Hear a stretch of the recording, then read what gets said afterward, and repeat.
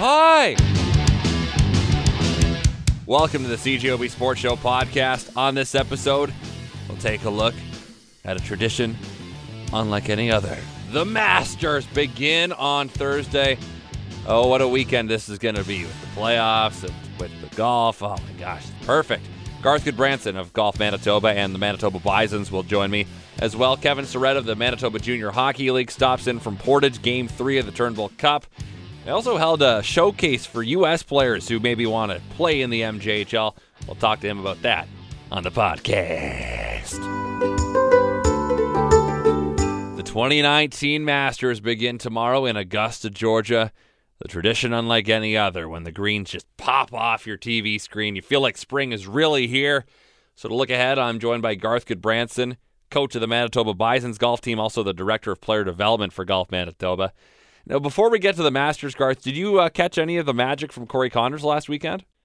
Unfortunately, I didn't. I was at the golf show on the weekend, and I was trying to follow it on Twitter, so it was pretty exciting. And then kind of texting back and forth with Derek Ingram, it was I wasn't watching it, but I was sure keeping tabs on what was happening. So it was a fantastic showing. So we get to go to the Masters, a limited field, of course. I think it's about 85 players take part in the Masters, and How awesome is this time of year for you as a golfer? Not just because, you know, the snow is melting, golf season's coming up, but the Masters are on soon.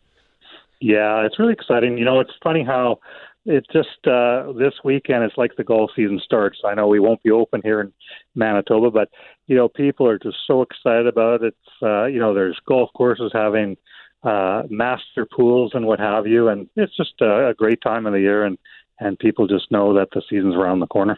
Kind of feels like the unofficial start of spring, right?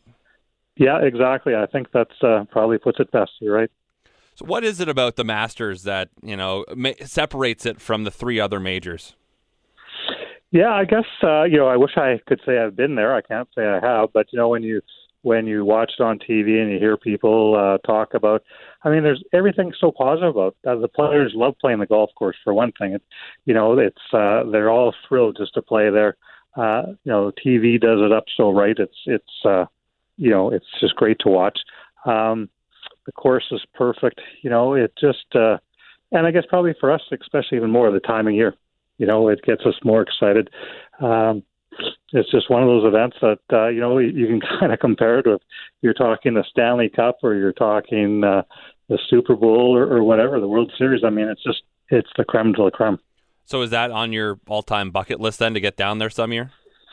Well, it would definitely be nice to do that. That's one thing, you know, you always wish you could do. I know a lot of people who have been there, and, you know, they just speak so highly of it. And I think the one thing I always hear them say is that they can't believe how, you know, how the elevation changes so much there. They're very surprised we don't, we can see some of it on TV, but they're also surprised just the elevation change. And the greens are very difficult here. A lot of elevation changes too, and I know they do have some systems that even if it rains, they can drain the green, so it's going to be pretty bouncy no matter what. Yeah, for sure. It's always going to be consistently difficult, no doubt about that. So Rory McIlroy is, I think, listed as the favorite for this weekend's tournament. It's the one major he doesn't have. He's got a bit of a checkered history at the Masters. Is he a player we should look for to maybe give a run, finally get the green jacket this weekend? I think you have to. I think, you know, he's the guy who I want to win. I'll be honest. Well, like I said, I'd like to have Corey Conners winning, if anybody. But if not him, it's, you know, definitely I'd like to see Rory win. You know, he's got a great attitude. He's a great player. He's come close. He's got the experience of contending, and it's almost like he's due for it now. He's got the background to do it, and we'll see this weekend if he does. And he's had a pretty good year. I know he finally got a win a couple weekends ago after some, you know, good first three rounds and then not exactly closing on Sunday. But he's been one of the best golfers in the world in 2019. Yeah, I agree with you there. He's had a great year, and it's such a fine line when you're getting to that kind of ability at the courses that they're playing on. I mean, it's just such a fine line, and you know, sometimes we think, oh, you know, he blew it on the back nine or something, but there's just great players out there, and you can still play fantastic and not win. So that can happen as well too. There was a stretch where Jordan Spieth was right up there every year at the Masters, and then he had that blow-up on 12 that cost himself a green jacket when Danny Willett won it back in 2016. Where's he at right now? Is he a player that we're kind of forgetting about? Yeah, I think that tends to happen. I mean, it's just only natural. Everybody's so about the now. Things can change in a heartbeat. And, you look at, any golfer of any ability, when they start playing good, they're hard, they're going to shoot fantastic to whatever level they're at. And, let's face it, he's got a great history. He's got some great experience, and he's a great player. So, you can't really count anybody out because they're just too good.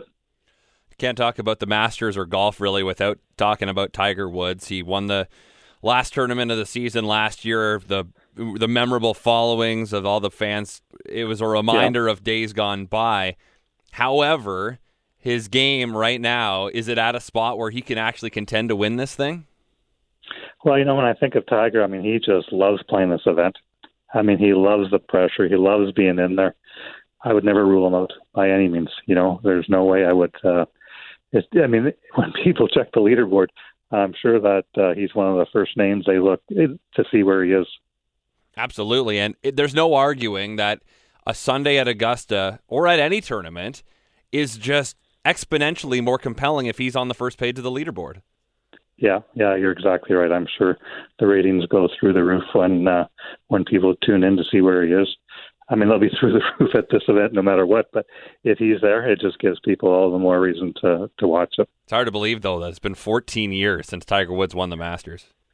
I know. It kind of ages you, doesn't it, sometimes when you realize how long it's been. But, again, he's such a great player. He's got such a great story. It wouldn't surprise me if he's there on Sunday. So for the Manitoba golf community, how long do we roughly have to wait till we could get out on the green? Still at least a month, right? No, I kind of always think of, in the years, generally an average year is somewhere between the 15th and 20th. So, it's definitely not going to be the 15th by any means, but, I would like to hope maybe between the 20th and 27th, probably close to the 27th, but just as a number, somewhere in there. Once it goes and we get some good weather, it can change quickly. We just really haven't had that 12 to 15 degree weather, and we just need a good few days like that, and you'll definitely see a noticeable difference. Well, I look forward to getting out there and spending probably the whole weekend on the couch this weekend watching both playoff hockey and the Masters, and I know a lot of people out there will be doing the same thing. Yeah, I'll be one of them too, for sure. All right, Garth, well, I appreciate your time tonight, and enjoy the Masters. Okay, well, thank you very much. You too. Game 3 of the Manitoba Junior Hockey League's Turnbull Cup Championship Series tonight in Portage as the Terriers host Swan Valley with the series even at a game apiece. Joining me from Portage is Kevin Surrett, Director of League Operations. And Kevin, Game 2 on Saturday, it was a 6-5 win for Swan Valley at home. How exciting was that for the league? Yeah, it's obviously, I think we all thought that this is going to be a close series, and, it's starting off that way already, being tied at 1, and I know Swan had a 3-0 lead actually, and the Terriers, clawed back into it, and the Terriers had the lead late in the third, and Swan tied it to force overtime, and then it ended up winning on the power play. So, overtimes are always exciting, and it just shows how closely matched these teams are, and which sets up a huge Game 3 tonight in Portage, and it's always a pivotal game when they're tied 1-1 to see who's going to take that next step and take the lead. And it's different than, say, if you go into Game 3 1-1 in an NHL series because the first two games are in one location. Different when you're alternating 1, 3, 5, and 7 are in Portage, and then 2, 4, 6 are in Swan. Yeah, exactly. So they, each game they just prepare for one road game at a time, and with this series we did have some time to work with. So the games are spread out, so the teams have lots of rest in between, and it just will allow for teams to be ready and rested, and will allow for, obviously, heightened hockey, and should be exciting, expecting a huge crowd in Portage tonight. And, as we go on forward here, and what it's been since basically the semifinals started, it's been full buildings, and it'll be another really exciting game tonight. And it's really about who blinks first at home. I think in all their matchups this season, there's just been one win by a road team. That was Swan and Portage earlier in the season. So it's kind of a matter of who breaks the serve here, right? Yeah, exactly. It's gonna be interesting to see what happens tonight. And like you said, right now Portage has that home ice, but it's like tennis. It's who's going to break serve first, and it's just really good for the league overall to have 1 and 2 facing off in the finals, and it's great for Swan Valley to I think it's their first time in the finals, maybe second, and for that community and organization, it means so much. They've worked so hard to get to this point, and obviously with the Terriers, they're perennial contenders for the Cup, and they're a beast in themselves. So it's really a neat dynamic for the league, and it just shows how competitive it's getting from top to bottom. And like I said, you see you follow on social media the Swan Valley Stampeders, and the community that's behind them. Fans are sending in their pictures with themselves wearing Stampeders apparel, and I saw this morning that there was a huge send-off in the community for Swan leaving for Portage, with kids in the schools lined up on the streets and videos of the kids waving. So it's really neat to see. I mean, it's just a testament to what that organization has done over the last few years and the work they've put in.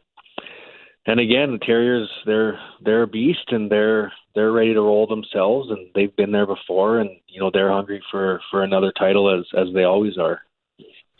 Well, coming into this year, they had only won 5 playoff series in their history. They had never been to a finals before until this year. So getting that first win, getting it on home ice, getting it in overtime must have been just a huge lift to that community. I think so, yeah. And it shows, it probably shows for themselves mentally that they belong. And it's one of those ones, if they would have lost that overtime game, all of a sudden they're down 2 to Portage, going back to Portage. So just in itself, that was a massive win for them in the series and for their confidence and like you said, for the community.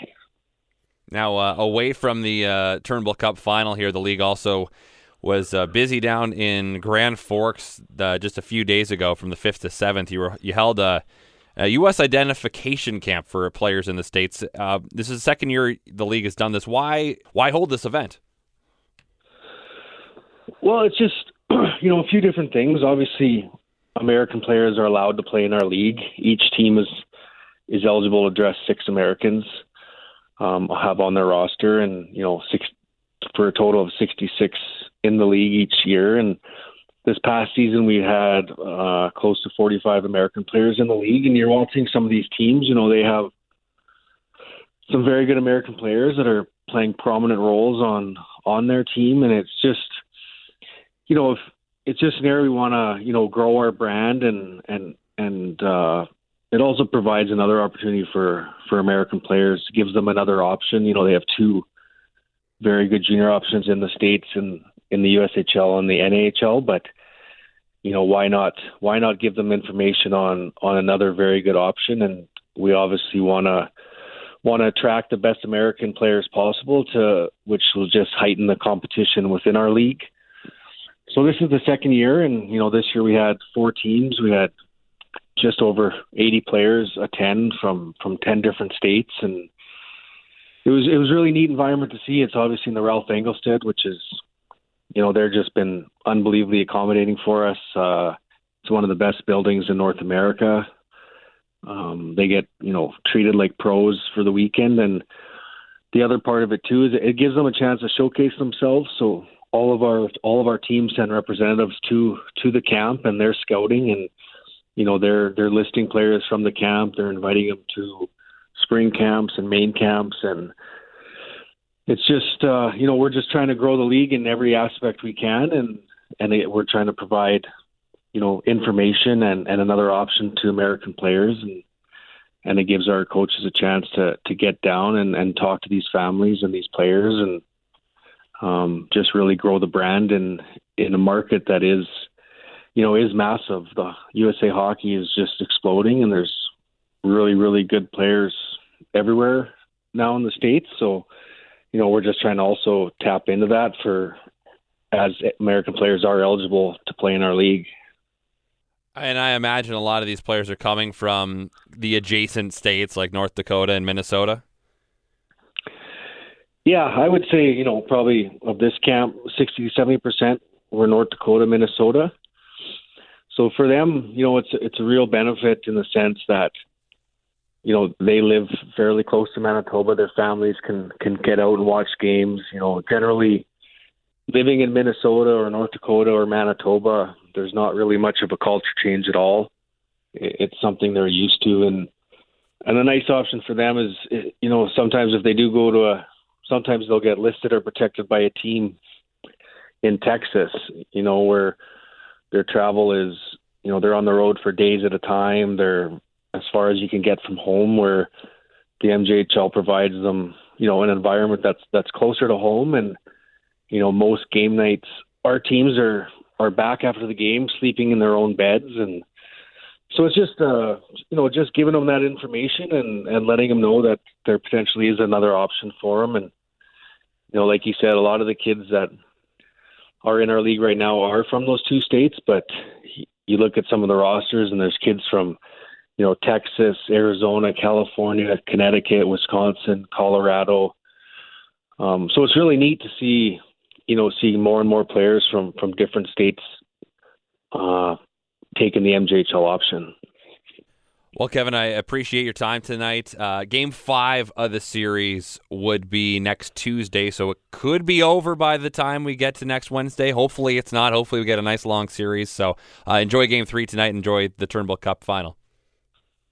Okay, thanks a lot. Thanks for having me, and we'll talk soon. Check out the CJOB Sports Show weeknights from 7 to 9 p.m. with Christian O'Mell and the Sports Show podcast. Not available on iTunes, not available on Google Podcasts, not available anywhere you get your favorite podcasts yet.